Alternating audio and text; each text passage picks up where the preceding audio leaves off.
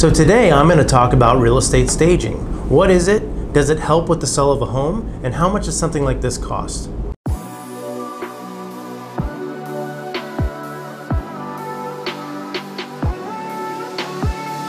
Alright, so if you have a house that's for sale, but the sellers have either vacated the home or it's an investor who fixed up a home and is planning on flipping it, it's really hard to sell a home with no furnishings in place.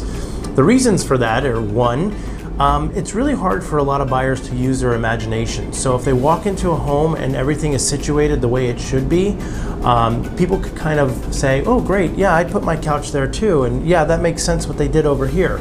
Plus, the rooms look a lot smaller when there is no furniture present. So if somebody walks into one of the bedrooms, they might think to themselves, man, this feels really small. But in reality, you could fit a full bedroom set in there. It's just really hard for people to conceptualize the space if there are no furnishings in place. Now on top of that, a lot of agents these days are using what's called virtual staging. Now with virtual staging, what they do is they take a picture of an empty room, and then in post-production, they'll put furnishings in the picture. So then the consumer can see what it would look like with furniture in place. Now, you always want to give full disclosure to any purchasers that may be looking at these photos that it is virtually staged, and maybe even show them a picture of the room before and a picture of the room after. That way you're not really fooling anybody. And on top of that, if you're planning on staging a home, typically you need a professional stager that can help you out with this whole process. We're talking about furnishings, we're talking about pictures on the wall, little doodads and knickknacks on the countertops and on the mantle, so it can kind of become a little bit extensive. Now a lot of professional stagers, they already have warehouses and moving trucks, and they keep tons and tons of furniture on hand that they could come in and totally furnish an entire home. Now usually the way this works is they'll charge a percentage of the sale.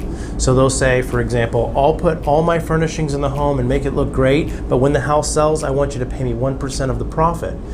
They can get compensated that way, or they might say, you know what, for this much square footage and the amount of furnishings I'm going to use, I'm going to charge $2,800 a month until your home gets sold.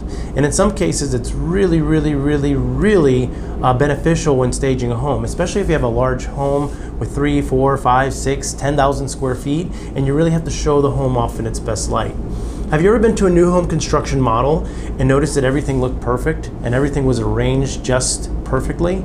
Well, they've done a lot of research and they've determined that a home that's properly staged and has furnishings where they should be usually sells the home quicker. In these cases, it usually sells for more money, and it usually sells quicker as well. So a lot of times, staging is beneficial and it's totally worth the price.